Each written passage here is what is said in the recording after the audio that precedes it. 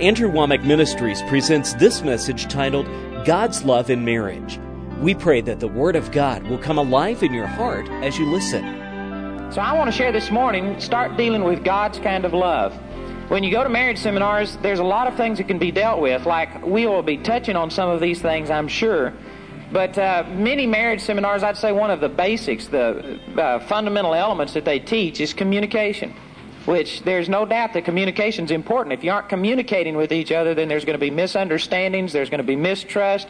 The Bible says that Satan is the accuser of the brethren, and unless you can talk things out and really know where that person's coming from and feel, well, then Satan is going to use that against you. So I'm not belittling that. That's important. But did you know I've seen some people that have come to our marriage seminars, and they went to this one where they taught techniques of communication.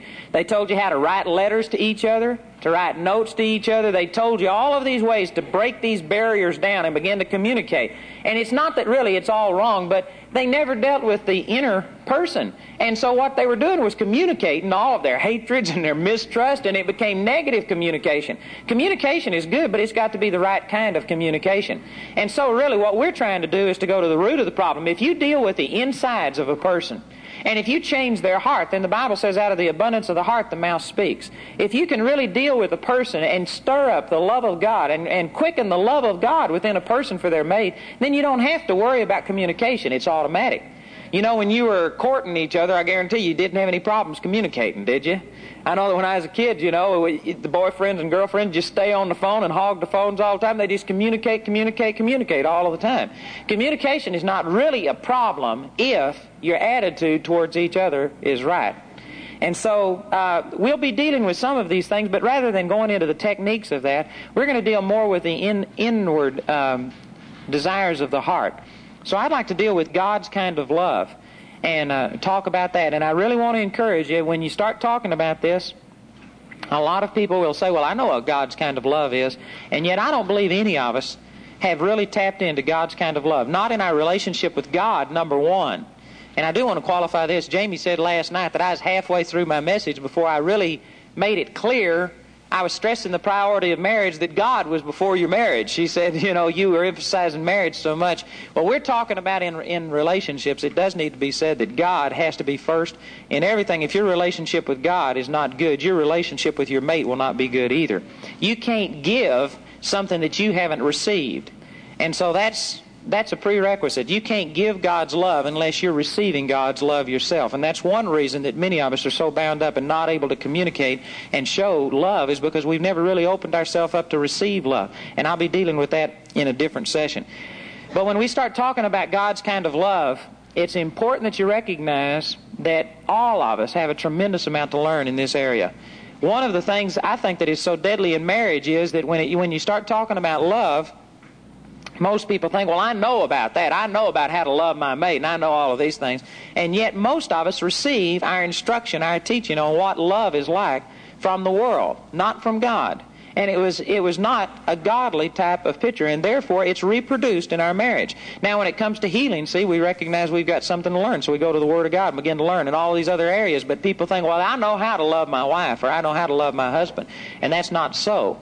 If we were really operating in God's kind of love, it would be different. So I want you to open up and receive that there may be something else that there is for you to learn about God's kind of love. And as we go through this, I believe it's going to revolutionize your relationship. Here in Ephesians chapter 3, let's read in verse 14. Paul is praying a prayer. And this is kind of a checklist for you to see whether you're operating in God's kind of love. He says, for this cause I bow my knees unto the Father of our Lord Jesus Christ, of whom the whole family in heaven and earth is named, that He would grant you, according to the riches of His glory, to be strengthened with might by His Spirit in the inner man, that Christ may dwell in your hearts by faith, that ye, being rooted and grounded in love, may be able to comprehend with all the saints what is the breadth and length and depth and height, and to know the love of Christ, which passeth knowledge, that ye might be filled with all the fullness of God. Now in the 17th verse he says, as you are rooted and grounded in love, then you will be able to comprehend. So love opens up your understanding to the things of God. Love will open up your understanding to your mate. If you are walking in God's kind of love, you'll have an understanding heart towards your mate. A person who does not understand, like for instance, as I deal with people, I'd say one of the things that people say many, many times is, my mate doesn't understand me, and things like this. Well, that's a reflection on their walking in God's kind of love. When you're walking in God's kind of love, you will have a comprehension, an understanding of other people. And so you'll have an understanding of the things of God. In verse 18, it says that you will comprehend with all saints what is the breadth, length, depth, and height, and to know the love of Christ, which passeth knowledge. Now that looks like a contradiction at first. How can you know something if it passes knowledge? But if you would look this up and study it out, what this is talking about is that you would experience. This know is talking about an experiential knowledge which passes mere head knowledge about something. It's the same word as in the Old Testament. Adam knew his wife Eve, and that she conceived and bare a child. It's talking about an intimate, personal relationship and experience. And so he says that if you will begin to experience the love of God, and that simply passes mere knowledge about God, the results will be that you'll be filled with all the fullness of God. So I read this scripture to say that if we really understood the love of God, if we really understood what the love of God was like, the results would be that you would be filled with all of the fullness of God. Now, if there's anybody in here who is not filled with all of the fullness of God, I mean, if you aren't overflowing with all the attributes that God wants you to have, if you aren't walking in it, then you've got a problem understanding and walking in the love of God. I believe that that's every last one of us. Amen? If you're breathing, you aren't reflecting all of the attributes of God yet. Even Paul said, I have not counted myself to apprehend yet, but this one thing I do. He was still pressing for the mark. Now, see, a problem that we have is you can't compare yourself with somebody else. 2 Corinthians chapter 10 says, but they comparing themselves among themselves and measuring themselves by themselves are not wise. You cannot use somebody else as your standard. We have to go to God's Word. And according to God's Word, there are none of us that have lived up to the abundant life that God's really promised us. We're all still falling short. You know, one thing that's really refreshing with certain groups today, like, I won't mention their names, but you can go to certain groups that are just now coming into the truths of the baptism of the Holy Ghost and hearing teaching on faith, etc. There is an excitement, there is a seeking after God, a hungering and a thirsting after God, and the reason is because they know that they've got so far to go. And then you come to a lot of Spirit-filled people that have been hearing the faith message and things for a while, and did you know that one of the worst things that's happened is that there's a complacency. They came from a level that was just intolerable, and begin to see the power of God operate to a degree that now they are seeing some manifestation, but they're satisfied. They've reached a place where there's no longer that hungering and thirsting after God. And did you know those people are hard to minister to? I'd rather go to a group of people that don't know anything about God and are hungry for the things of God than to go to a group of people that know quite a bit and yet have leveled off and no longer are seeking God. That comes from comparing ourselves among ourselves. And you can't do that. We've got to use God's standard as our standard. And so when you look at God's standard, there are none of us that are really operating in the love of God the way that God said that we should. For instance, it says in Ephesians chapter 4, verse 31, it says that we're supposed to be kind, tender-hearted to one another, forgiving one another, even as God, for Christ's sake, hath forgiven us. The Scripture admonishes us to walk in love towards people the exact same way that Jesus walked in love towards us. Now, if you'd be honest, every last one of us have fallen short there, especially in our marriages. If we walked in love as God walks in love, there would not be strife and division in marriages. So if there's been any problem in marriages, which I know is the reason people are here, even if you've got a good marriage, it can always be better, well then the love of God, a deficiency of operating in the love of God, is one big reason for problems in marriage. If we really loved our mate as Christ loved the church, you would not have that strife and division. So we need to look at God's kind of love and begin to up our standards. Let's look over here in 1 Corinthians chapter 13. And we're going to use this as a checklist to see what the characteristics of God's kind of love are. Now, I'm sure I'm not going to get into this in this session, but I may touch on this some. I'm just not sure how far I'll get. But how many of you were at our Phoenix crusade that we held here back in October? Would you raise your hand? Quite a few of you. You know, we dealt with some things there about God is love and what the real nature and the character of God was like. And if you would take those things, it would open up your relationship with God to such a degree that then your relationship with your mate would totally change. But many of us here are reproducing wrong attitudes. We have wrong understanding about how God loves us, and we're just reproducing that same thing. There was an example of a boy that was in a Christian school that my children attended. And he was a brand new kid in the school. And I was taking my boys home and also the assistant pastor's boys one day. And as we were driving home, they were in the back seat talking. And boy, they were just really talking about how this kid was so mean that he would come in and he started hitting everybody. All he did was get in fights all of the time. And he had been sneaking up. And every time they walked around a corner, hitting them in the arm. And their arms were black and blue. And so they were deciding on their plan of attack the next day. Boy, they were going to catch that guy and they were going to get him good. Now, praise God, this wasn't my kids. Maybe they were watching what they said because they were in the car with me, but I don't believe so. But these were the assistant pastor's kids. And so anyway, I wanted to do something about it, but I didn't want to get in and just jump on them. So what I did, I said, have you ever thought about why this boy is the way that he is? Have you ever thought about why he's like that? And I didn't know anything, and this wasn't a word of knowledge. I was just guessing, you know. And I said, what if he's come from a bad situation where all he's ever had was just hatred given to him? And what if people hate him and all he's ever had is rejection? I said, now how can he give anything but what he's got? And if people respond to him in hate, well, then nobody's ever going to give him love. He'll never have anything different to act on. I said, the real way to break this cycle is to start giving love when a person gives you hate. And I said, then he'll have something else to act on. As we got to talking, they said, well, he did come from a situation where he lived in Houston, and his parents had gotten a divorce and told him, both parents told him, says, we hate you and we don't want anything to do with you. Both parents rejected the boy, and he was on the rebound. I think this was his second or third set of in-laws he was living with, and for the last couple of years, he was like an 8 or 9-year-old boy, totally told that he was hated, nobody loved him, he was just passed around, and then they wondered why he was treating people the way he was.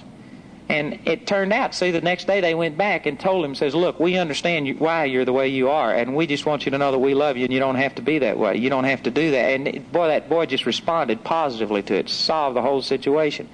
But see, you can't give something that you don't have. And so if our relationship with God is not proper, if we don't really understand God's love for us, it's inevitable that you're going to reproduce bitterness and strife and jealousy in your marriage.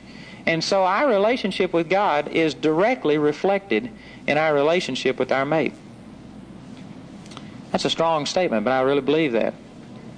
If you're having problems with your mate, we tend to justify it by putting the blame on somebody else, like Adam, you know, when God came to him and says, Adam, what have you done? And he says, it's that woman that thou gavest me, amen. Immediately, pass the buck. We always tend to look and say, well, it's my husband, it's my wife, it's the way that they're acting. But I guarantee you, it is not your mate that's the problem. If you're full of bitterness, if you're hurt and all of these kind of things, it's the way that you've reacted to that person and what they've done that have caused that. You can walk in God's love to such a degree that the same as Jesus hanging on the cross, he could say, Father, forgive them, for they know not what they do. And that was not a positive confession. That was an attitude of his heart. He walked in love to the degree that the very people killing him, he turned around and forgave them. And again, I refer you to Ephesians 4:31. It says that we are supposed to be kind, tender-hearted, forgiving one another, even as God for Christ's sake hath forgiven us. We can do that. Stephen did the same thing. As he was being stoned to death, Stephen turned around and said, Father, lay not this sin to their charge. We can operate that way. And if you are not reflecting that degree of love and forgiveness with your mate, it's a reflection on your relationship with God. If you had that love of God flowing through you, things would be different. So let's look here in 1 Corinthians chapter 13 at some of the characteristics of God's kind of love. Well, I tell you, let's start with the first verse. Usually I skip on down to the 4th verse, but all of this is good, and I'm sure that many of you are familiar with this chapter. But in verse 1 he says, though I speak with the tongues of men and of angels, and have not charity, I am become as sounding brass or a tinkling cymbal. This word charity is simply an old English word that refers to God's kind of love, the agape type of love. And really, charity is a better word than love. Some people are always saying, well, this is mistranslated, it should have been love. No, charity is a better word, because charity, if you look it up, the original meaning of charity is a brotherly type of love, a love that is always expressed, acted on toward your fellow human beings. And that's the reason that we've dubbed the Salvation Army, etc., charities, is because they are people-oriented. They're always ministering to the needs of people. So really, charity is a very good word, but you've just got to qualify it and make sure you understand what it's saying. It's talking about God's kind of love. And a person, you may have problems in your marriage, and you may be praying in tongues day and night. Boy, you may pray in tongues and pray in tongues and pray in tongues over that marriage, but if you aren't operating in God's kind of love, did you know it's going to profit you nothing? That's what the Scripture's saying. I've seen so many people that spend hours and hours and hours praying in tongues, and then they go out and wipe the whole thing out because they aren't operating in God's kind of love. Operating in intercession, getting people to pray for your marriage is not all of the answer. You know, a little bit of acting on the Word of God will do a world of good, amen? And we need to put some action into it. So he's saying that all of your praying in tongues, unless it's done in charity, profits you nothing. And though I have the gift of prophecy and understand all mysteries and all knowledge, and though I have all faith so that I could remove mountains and have not charity, I am nothing. There's a lot of people that says, I've been praying for my mate, I've been praying for my marriage, believing for this thing to change. How come it hasn't changed? I know I'm praying in faith. Well, are you operating in God's kind of love? See, there's some people that think that their prayer and their faith can affect changes in their marriage, more, even if they're living a sloppy life. I tell you, if you are not walking in God's kind of love, and if you have all faith so that you could remove mountains, it's going to profit you nothing.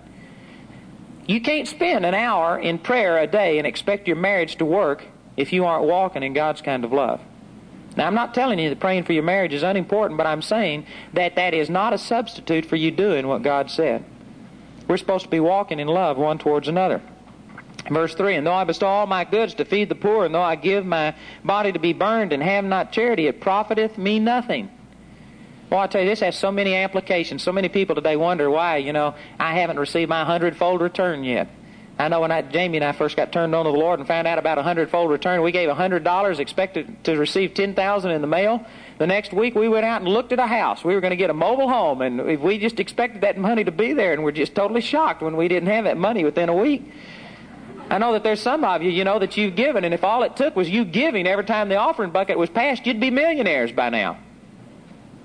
There's more to prosperity than give, and it shall be given unto you. Yes, that's the truth, but that truth does not stand independent of other truths of God's Word.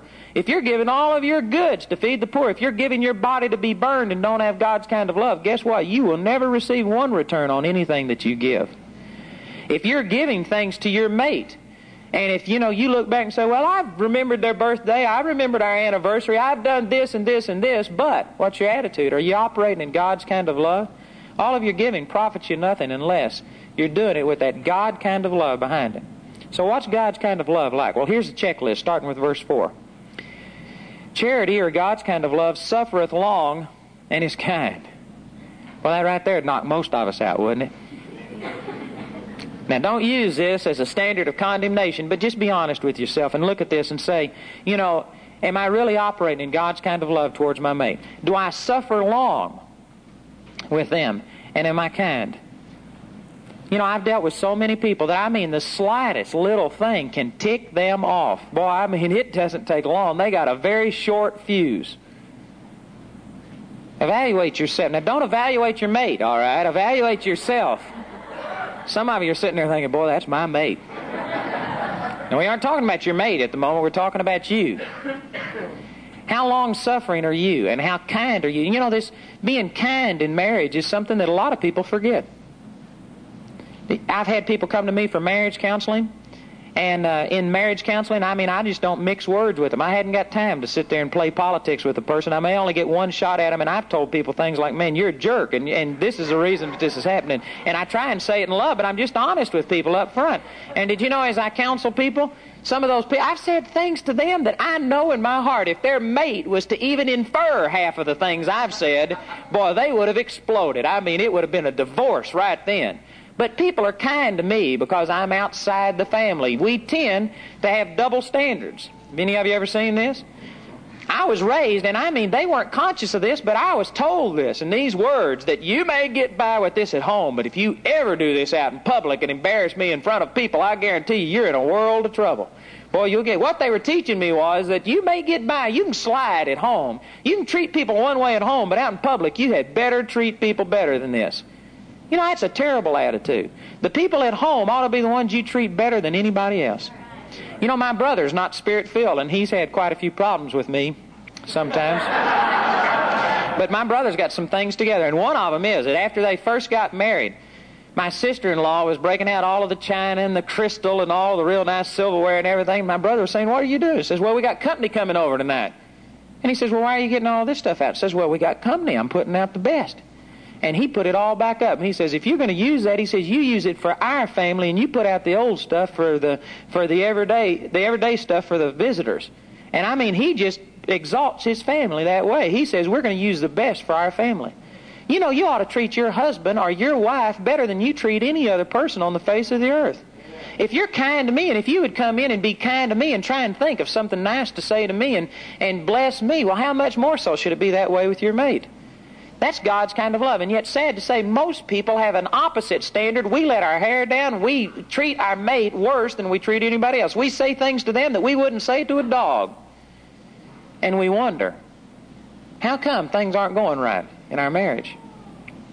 You know, among ministers, I've had hundreds of people, and this is not an exaggeration, hundreds. I had people this last week come up to me in Kansas City and say, you know, I have never heard you say anything bad about your wife. And says most preachers use their wife as the butt of jokes and say things that, you know, you may laugh about it, but nonetheless there's a dig there. There's a little something done at the same time. And I've had hundreds of people come up and just say, man, I appreciate the way that you speak about your wife. And it's a blessing to them.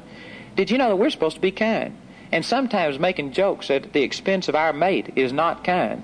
Embarrassing them, saying things about them in front of people that you wouldn't say about me or about anybody else. That's not being kind. Amen? We need to wise up that those things hurt people. Words hurt people. And your mate, I'm sure at one time or another, has been hurt just through things that weren't kind. Maybe you didn't mean them really to hurt, but you just didn't give the kindness to your mate that you're supposed to. Did you know that that will eventually war on that marriage? And Satan will use that as an inroad to build walls between you. God's kind of love, if you're operating in God's kind of love, it suffers long and it's kind.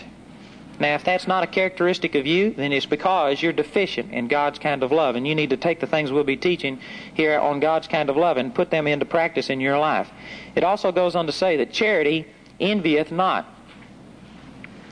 Have you all ever had an instance where, say, your husband got a new rifle to go hunting with, got a new fishing line, got a new jacket, got something for his car, did this or that, and the wife says, you know, you're always spending money on yourself and I never get anything. I've been wanting this new dress for I don't know how long, and look, you take your money and go out and do this. Or have you husbands ever seen your wife and you say, man, you got 50 pairs of shoes in your closet and I got 2. You know what that is? That's envy. That's self-centeredness. That's thinking about what I've got and what I don't have in comparison to what you've got. Did you know God's kind of love is not like that? Did you know if you're envious of your mate, if you've ever sat there and says, well, you know, why are they using the money for this and that? Did you know that ought to be a red flag go up to you saying that, man, something's wrong? Because God's kind of love would rejoice when you see your mate prosper.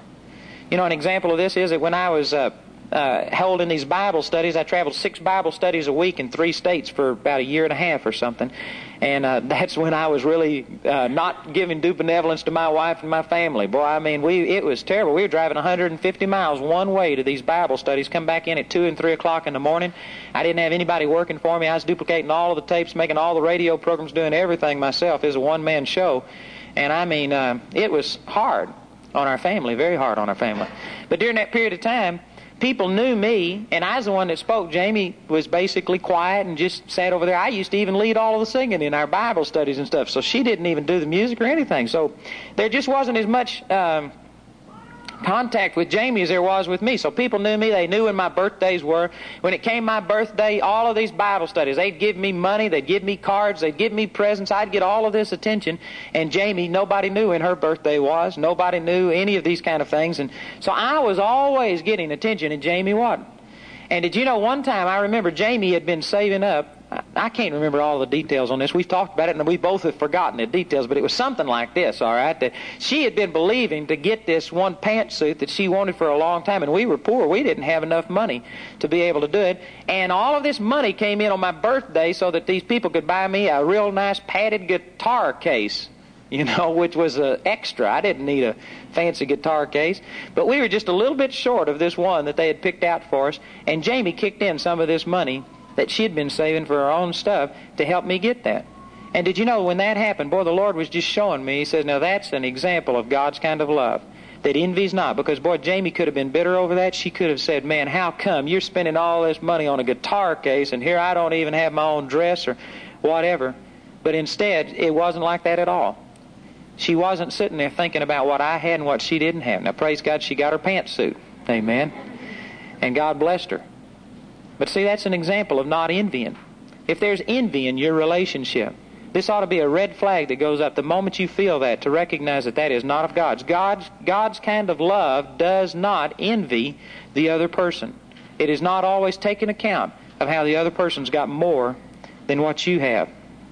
It goes on to say that charity vaunteth not itself, is not puffed up. And these are simply old English words. This part and also the next part of the verse, in verse 5, it says, doth not behave itself unseemly, seeketh not her own. All of those things basically are simply saying that God's kind of love is not self-centered. And this is the root cause, and I'll be dealing with this specifically when I deal with the subject of strife. But this is one of the biggest problems in marriage, is just basically self-centeredness. Most people, when they got married, didn't get married with the God kind of love at all. Most people got married with the type of love that I want you because you are going to be the person that ministers to me exactly what I want. Did you know that that's the wrong attitude for marriage?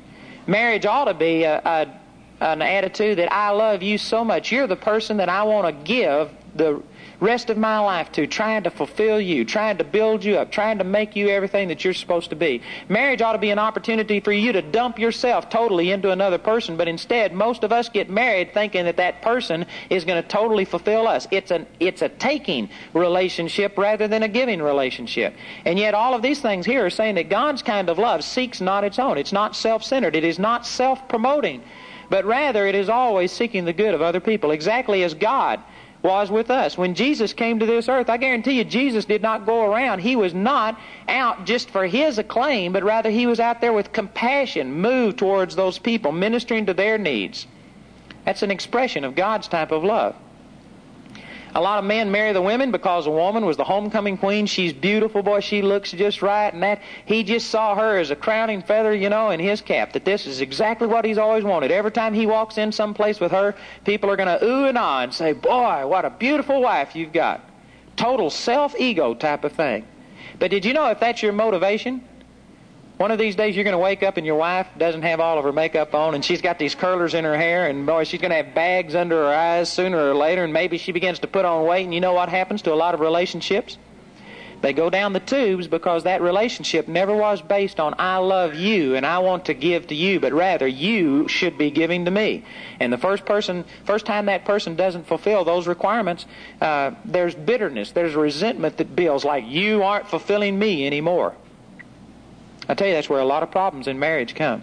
I had a couple, John Charles and Carolyn Murphy, who ministered with me at one of our winter camp meetings. And this couple, they now pastor in Shreveport, Louisiana. But at one time, John Charles Murphy pastored the largest Southern Baptist church in New Mexico. And he was seeing over, I think it was 2,500 people a year baptized in water, saved, baptized. His church was growing. They had something like, hundreds of buses that were running. He was one of these big promoters, had a tremendous ministry going.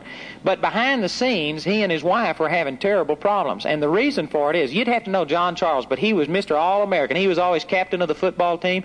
I played racquetball with that guy and run with him, and he is the most athletic person I've ever met in my life. He can just do anything. He was one of these guys that just was everything you ever wanted a person to be. Real nice, personable fella. And his wife, Carolyn, is one of these Southern belles. I mean, she's beautiful and she's got the draw to go along with it. I mean, she's just everything you could always want. So anyway, they came together, see, with this wrong motivation. He married her because she was just so beautiful, everything was just right, and she married him because he was her Prince, Charming. Knight in shining armor. And she developed a romantic attitude towards love. She saw these stories where, Prince Charming would come along and sweep the girl off of her feet and ride off into the sunset and everything would be happy forever after. And that's the kind of attitude that she had. And John Charles, if anybody could measure up to that standard, it looked like John Charles. But did you know that nobody is really like that? Amen. Even John Charles, as good as he is. Because of her attitude, see, she married John Charles to minister to her. She did not see that she also was supposed to be ministering unto him, that she was a help sufficient for him. And so it was all a self thing. It was all a taking relationship. Did you know after a while she didn't experience the fulfillment? Actually, she was placing demands on John Charles that only God can fulfill. And I want to say this before we go any further, that we're here to improve relationships. We're here so that your mate can minister to you and walk in love better.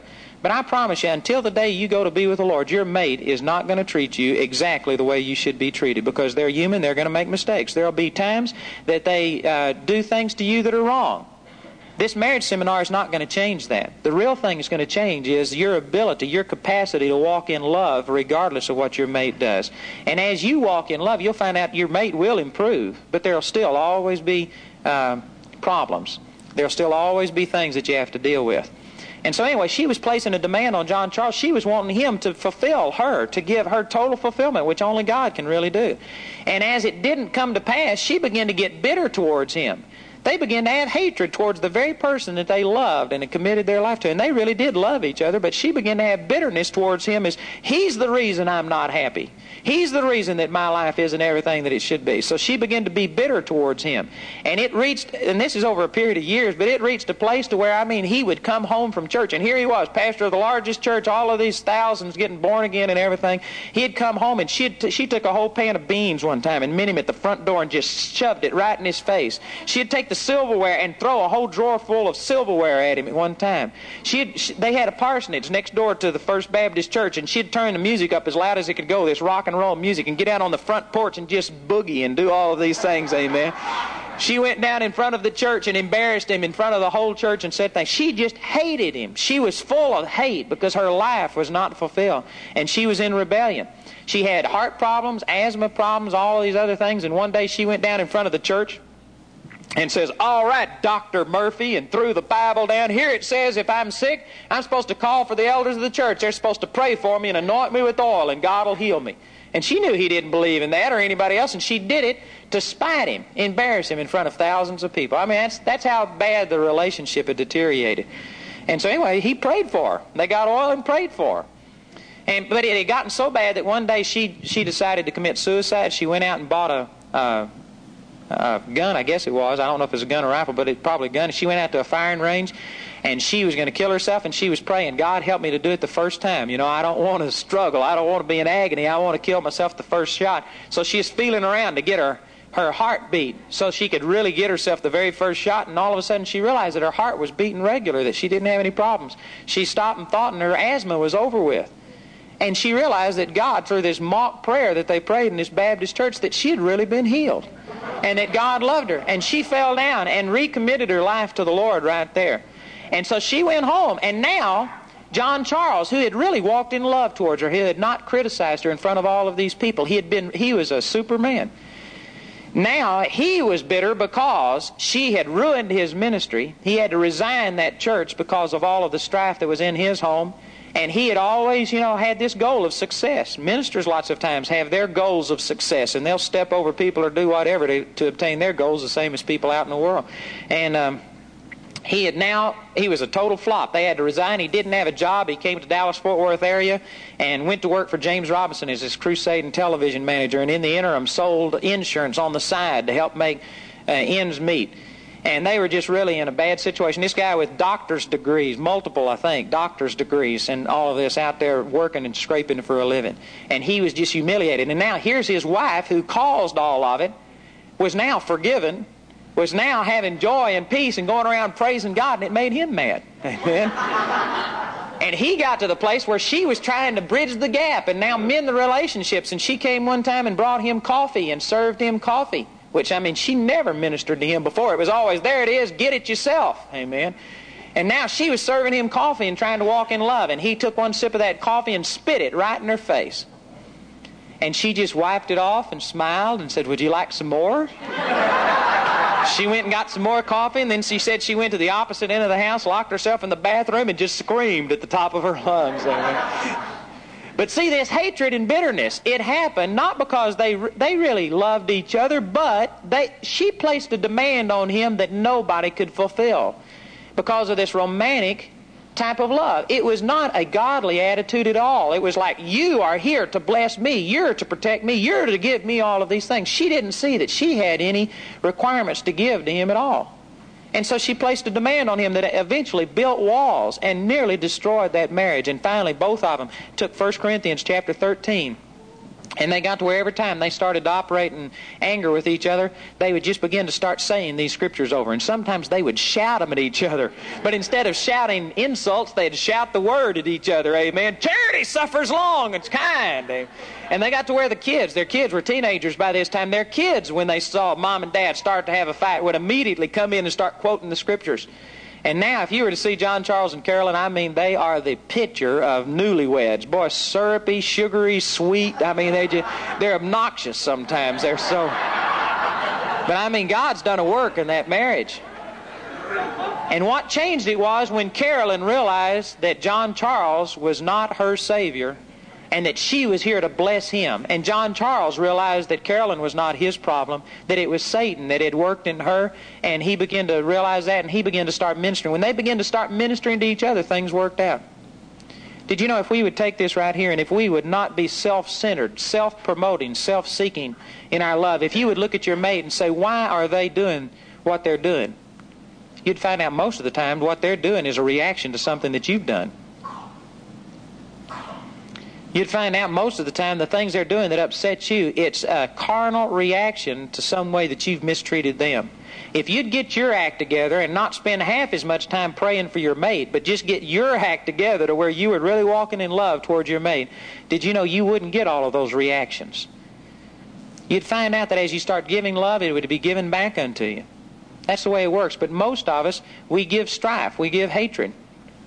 Most of us have learned to depend upon our own carnal ability to try and manipulate, to criticize, to get things done. And I tell you, there's a scripture over in James. We'll be dealing with this as we get on strife. But it says in James chapter 1 that the wrath of man does not work the righteousness of God. You can get compliance through anger, and I'll deal with that more later on, but you will never accomplish God's will through anger. So God's kind of love seeks not its own. It goes on to say, is not easily provoked, thinketh no evil. If you're easily provoked, what does it take to get to you? Now, again, evaluate yourself, not your mate. What does it take to get to you? If you're easily provoked, you are not walking in God's kind of love. God's kind of love will keep you from being easily provoked. And it says, it thinketh no evil. Boy, if I had time, you could develop this for hours. About how much strife and problems in every relationship, but especially in marriage, comes through our unrenewed mind and the things that we allow ourselves to think on. And did you know the Bible counters this? Many times it says, think on things that are honest and pure and lovely and of good report. If there's virtue and praise, think on these things. It says, Proverbs 23:7, as a man thinketh in his heart, so is he. And the carnal mind is enmity against God, but the spiritual mind is life and peace. And God will keep him in perfect peace, whose mind is stayed upon thee. Isaiah 26:3, and on you could go. If you think negative thoughts, if you allow Satan to implant and focus on the negative things in your mate, it's going to breed strife. It's impossible. As a man thinks in his heart, so is he. And God's kind of love thinks no evil. To illustrate this, when you first fell in love with your mate, did you know there's a saying in the world that love is blind? And did you know that there's a lot of truth to that? The Bible says twice. One time in the New Testament it says love covers a multitude of sins, and in the Old Testament in Proverbs it says love covers the multitude of sins. Love covers sins. Love does not look on the negative aspects of a person. When you first fall in love with a person, did you know you could come up and try and discredit that person that you love, and they could say things against them, and when you are in love with a person, you just don't acknowledge it. It doesn't matter. You don't focus on the negative. All you can see is the good side of that person. Everybody relate to that? Shake your head, yes or no. I want to see if, okay. Most people relate to that. When you're really walking in love towards your mate, did you know you will not be thinking on the negative things? If you ever find yourself in a position where you are constantly seeing the negative things that your mate is doing, and you're dwelling on that, and you find yourself just thinking on it and meditating on it all of the time, boy, it ought to be a red flag to you that, man, something is deadly wrong. You've gotten totally out of God's kind of love, because God's kind of love will not dwell upon those wrongs done in a person. God's kind of love thinks no evil. God's kind of love will give a person the benefit of the doubt. Did you know that one of the qualifications of an elder, found over in 1 Timothy chapter 3, is that they be sober? And that sober does not mean non-drunk. That's not what it's talking about. That sober there is talking about your personality, your attributes. And if you look sober up in the dictionary, it literally means to be void of speculative imagination. In other words, what it's saying is that an elder in the church has to be the type of person that is not going to speculate with a negative imagination on people's actions and reactions. Now that is really powerful. Most of relationship problems that we have come because of a negative mindset, and we take something that somebody does and we take it and blow the thing totally out of proportion. You all following what I'm saying through this? Like, for instance, when I know that as a minister, when I first got started in the ministry, you don't like people to dislike you. You don't like people to get upset with you when you minister. And so you're always wanting a positive response. But it seems like that it's very easy to major on the negative responses. You could have 500 people in there and one person get mad and bawl you out and let you have it, and 499 get totally blessed, and you tend to focus on that negative response and leave the place discouraged, even though you had, 99.9% positive response. We are conditioned, programmed, trained how to respond negatively. And so I found myself sometimes looking at people and saying, are they really receiving this? Are they getting this? Do they like this? Do they not like this? And I found myself one time, boy, you get up and you prophesy, and you minister something that there's no way that a person can miss what you're saying. It wasn't one of these general prophecies about God's going to bless you sometime in the near future, but it's something specific. You put your whole life and ministry on the line. Either you got it or you didn't. And that person's always there every time the doors are open. So you minister to them, you get real bold, and then the next time, they aren't there. And the first thought you have?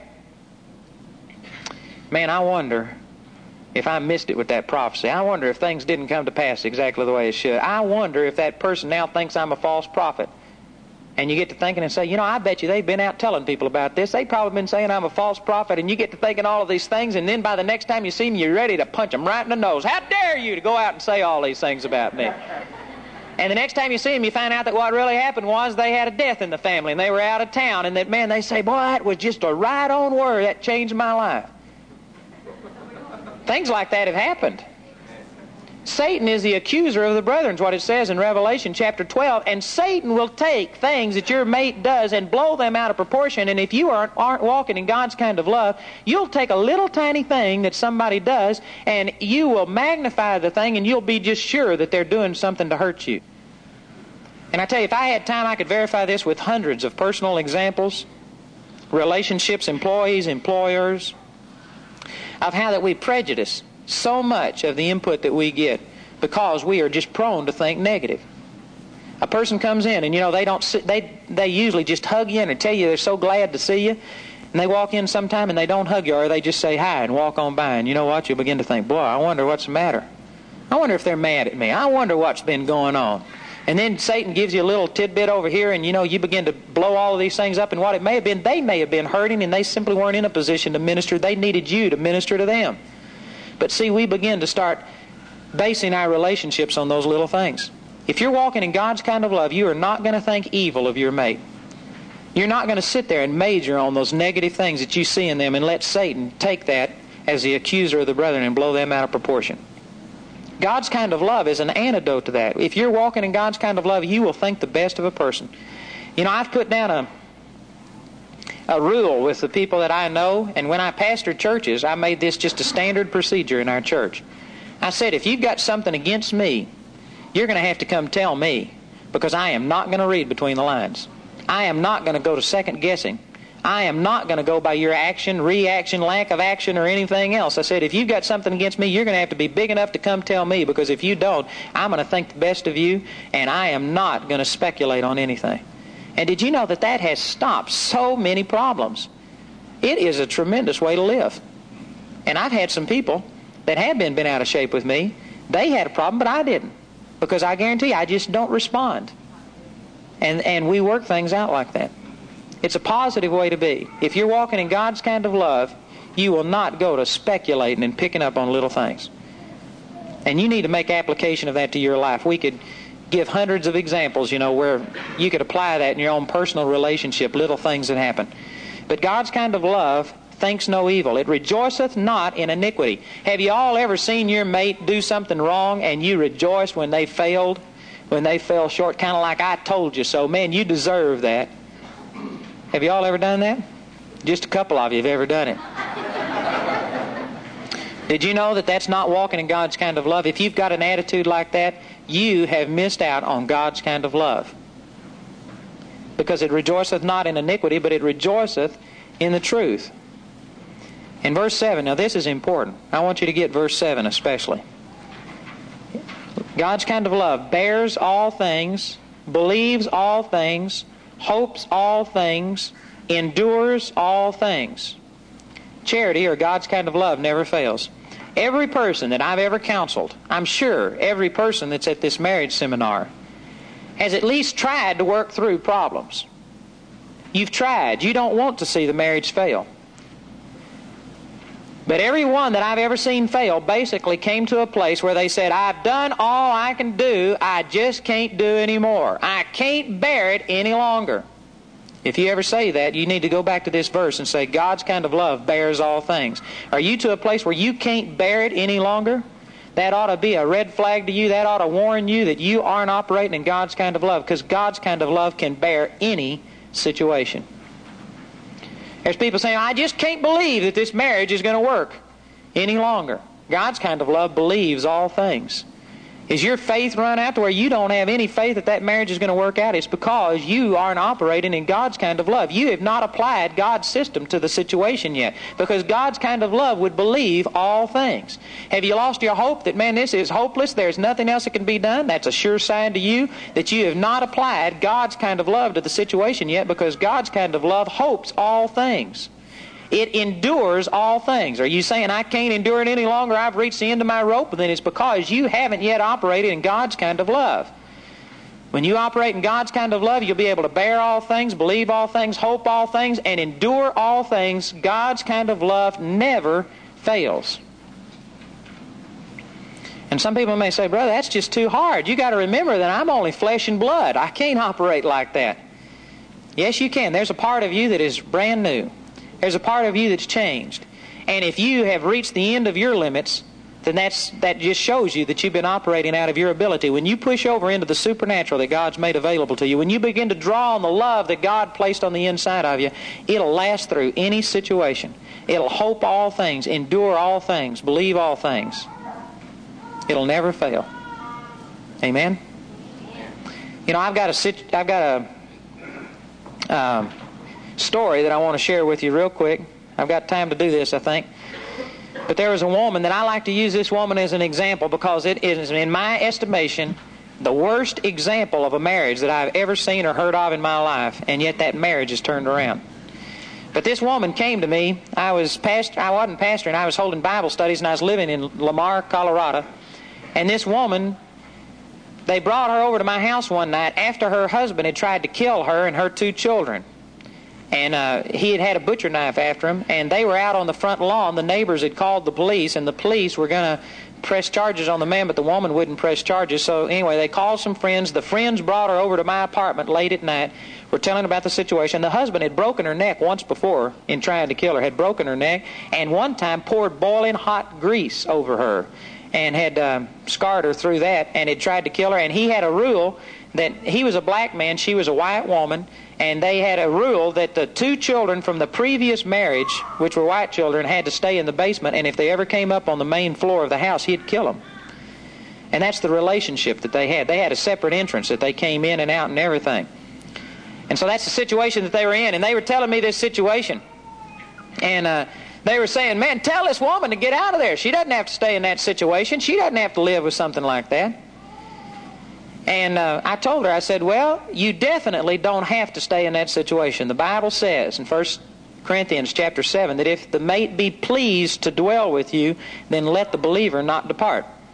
And I said, he's definitely not pleased to dwell with you. I said, I think you've got grounds to leave.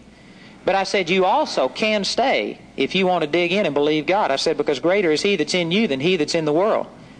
Now see, I admit that some people will tell a woman that's being abused or anything like that and say, man, you need to divorce that man and get away. I believe that you can separate in a situation like that, but I also believe that you can dig in and believe God and see that thing change around. And very seldom do you have people give you that option. I tell you, God's kind of love bears all things, hopes all things. There is no situation beyond God's kind of love. So I began to tell this woman, I said, you got two options. You can leave or you can stay and you can believe for that man and you can see that marriage changed. And that woman, I mean, it was just the anointing of God dropped it on that woman, and she decided that she was going to stay and believe for that husband and believe for him to be changed. Now, she knew next to nothing about the Lord. And this also is a very positive part of this testimony because, I mean, she wasn't a spiritual giant. Matter of fact, 3 months after this instance, and after I'd started dealing with her, she heard me mention something about Gene Dixon being like Balaam in the Bible. And she came up and she says, you mean Gene Dixon isn't a prophet of God? She was getting all of Gene Dixon's material and reading, thought she was a great prophet of God. I mean, she didn't know anything about the Lord. She was green. Matter of fact, the way she married this man, her first husband was killed in an automobile accident. She had 3 corporations that she inherited, and she was running these 3 corporations, and she had a master's degree. She was pretty smart as a businesswoman, but I mean, she was just bogged down with it. She couldn't stand the pressure and the weight of it, raising these 2 kids without a father, and she was to the point of nearly breaking. And she walked into a Daylight Donut shop, and this man walked up to her and told her name, told her what was wrong with her, told her all of these things, and he says, I'm God, and if you'll submit to me and worship me, he says, I'll straighten out your problem. So she married this man believing he was God and worshiped him as God. He was a Baptist deacon, but it was all a facade. He could quote a lot of the New Testament, and yet he could levitate tables. He communicated with the dead. He called spirits up. And these spirits would walk through the house and grab her by the throat and attack her and stuff. And all of these spirits were in her house. He would leave his body. His body would be laying beside her in bed. And he'd be out in the hall barking at the moon and clawing on the walls, walking around. But his body would still be in bed. He had all kinds of demonic powers. And plus, she had been under the deception of thinking he was God. And so she was just totally in terror of him, of his powers and things like this. And I began to minister to her in this type of a situation and tell her that she could love that man and that she could see him change. And did you know that these scriptures, she took those and she believed that love could bear all things. And I'll bring this out more as we deal with strife, but instead of focusing all of her prayers towards him, she began to say, Lord, show me what's wrong with me. Because I began to tell her, I said, look, if your husband was to come and browbeat me with words and say things to me the way that, she was reporting to me that she just couldn't stand against him. He was such a slick talker and everything. I said, I guarantee you, he couldn't manipulate me with his words. I said, it's not his words that's the problem. It's what's in you that has made you respond to it, that's made you come under that dominion and that fear of him. I said, that's the problem. So she quit focusing all of her attention on her husband and she started praying for herself. And did you know, she started repenting. Even to the point that they went to a marriage counselor, and in front of this marriage counselor, who was a friend of mine, a spirit-filled marriage counselor who was supposed to know better than this, and he got snowed by this man because this man could quote most of the New Testament. He's really a slick salesman. And they were there at the marriage counselor, and the marriage counselor asked the man first, what's your viewpoint? What's wrong in the marriage? And so he began to tell about the woman and say, well, she levitates tables. She communicates with the dead. She leaves her body and barks at the moon. He told everything about her that he did. Says, she broke my neck one time, poured hot grease on me. She's done this. She's threatened to kill these children, and on and on. And he lied about the whole situation, so much so that when he got through, the marriage counselor was irate and looked at her and says, what's your side of the story? And you know what would you have done? I guarantee you, man, that war would have been on right there in the marriage counselor. You know what she did? She began to say, she says, well, I got to admit, I'm as much of a problem as he is. Boy, I haven't loved him the way that I should. And she just began to list the things that she had done wrong. And she didn't defend herself. She didn't tell the truth about the situation. All she did was say, look, I'm not condemning him. I'm as much of the problem or more than what he is. God has shown me how that I've operated in bitterness, how I've been in strife, etc. And as a result, the marriage counselor told him, he says, you divorce her. There's no reason you have to put up with that. And he kicked him out of his office, told him to divorce her. And when they got outside, that man looked at her and he says, why didn't you defend yourself? Why didn't you say something? And she says, I'm not here to help myself. I'm here to help you. And if saying those things about me is going to help you, says, that's fine. Says, all I want is for you to get help. And did you know God's kind of love? See, it wasn't self-seeking. God's kind of love shone through to such a degree that broke that man. And from that time on, I guarantee you, all of his authority began to crumble. Within 6 months, she was growing in the Lord, he was decreasing in the power of the devil. Within 6 months, he had lost his ability to communicate with the dead, to levitate tables. He had lost these supernatural powers, and he became so petrified of his wife that he moved out. He says, I can't stand it. And he moved out and was gone for 6 months. She just kept believing God and using that time of separation as an opportunity to grow even stronger in the Lord. He came and tried to kill her one day. And he grabbed her by the throat and had a butcher knife up to her neck. And I mean, he was serious. And she just started laughing. And she says, you can't touch me. He says, greater is he that's in me than he that's in the world. And she began to praise God. And she says, you're going to love God. You're going to be a minister of God. You're separated unto the gospel. And she just began to say all of these things. And you're like, man, just put the knife down. And he says, well, if you really love me, go fix me a hamburger. She went in and fixed him a hamburger. And I mean, it was miraculous. Within 6 months, he came back. And I've moved from that area, so I don't know all this firsthand, but she says that he's been saved, baptized in the Holy Ghost, and right now they're having a marital problem because he enrolled to go to Rhema and enrolled in Rhema this year, and she doesn't want to go. So they're having problems over now, him wanting to go into the ministry, and she doesn't want him to. What a switch. I tell you, God can turn it around. God's kind of love can bear all things.